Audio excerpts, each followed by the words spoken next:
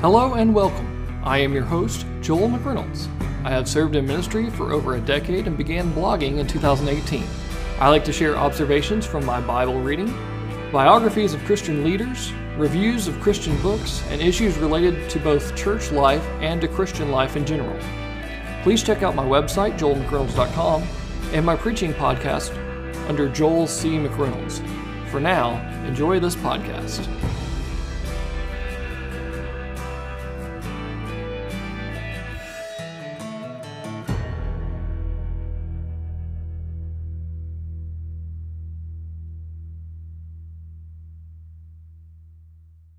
The books of 1st and 2nd Chronicles is truly one book.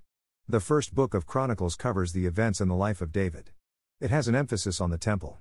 David had a desire to build a house for God, but in a bit of wordplay God promised to build David's house, or line, instead. Rather than David building the temple, his son Solomon would build the temple. Most of the latter half of this book covers David preparing the materials and plans for the temple. He also gives a charge to Solomon to build the temple and establishes him as the king after David. The second book of Chronicles begins by focusing on Solomon. There is a definite emphasis on Solomon's building of the temple according to the pattern David passed on to him. Whereas the book of Kings bounced back and forth between Israel and Judah, the latter half of the second book is focused on the kingdom of Judah leading to exile into Babylon. It ends after the Babylonian exile with King Cyrus of the Persians allowing the Jews that wished to return to come back to the land of promise. There is implied a need to rebuild the walls of Jerusalem and the temple. 1 and 2 Chronicles is intended to be read as one volume.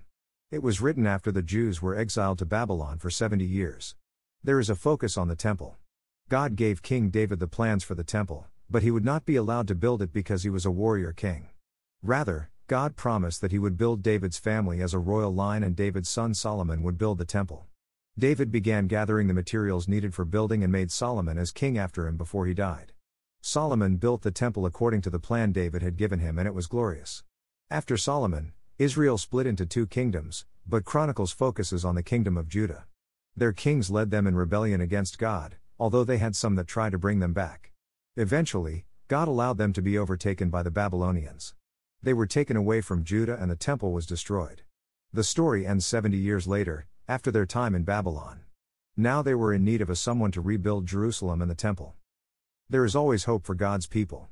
Even though they had been in exile for 70 years and were returning home to his destroyed nation, God is faithful. In looking back, the chronicler is reminding the people of the promises of God, the glory of the temple, and the reason for their exile. When you are facing a time of disappointment, depression, or frustration, it is helpful to be reminded of God's faithfulness.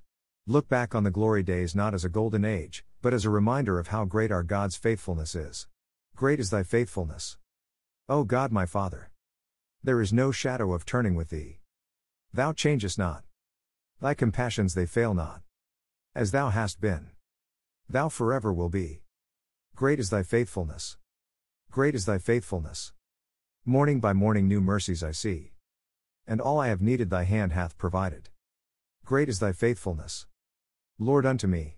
Thank you for listening to my podcast.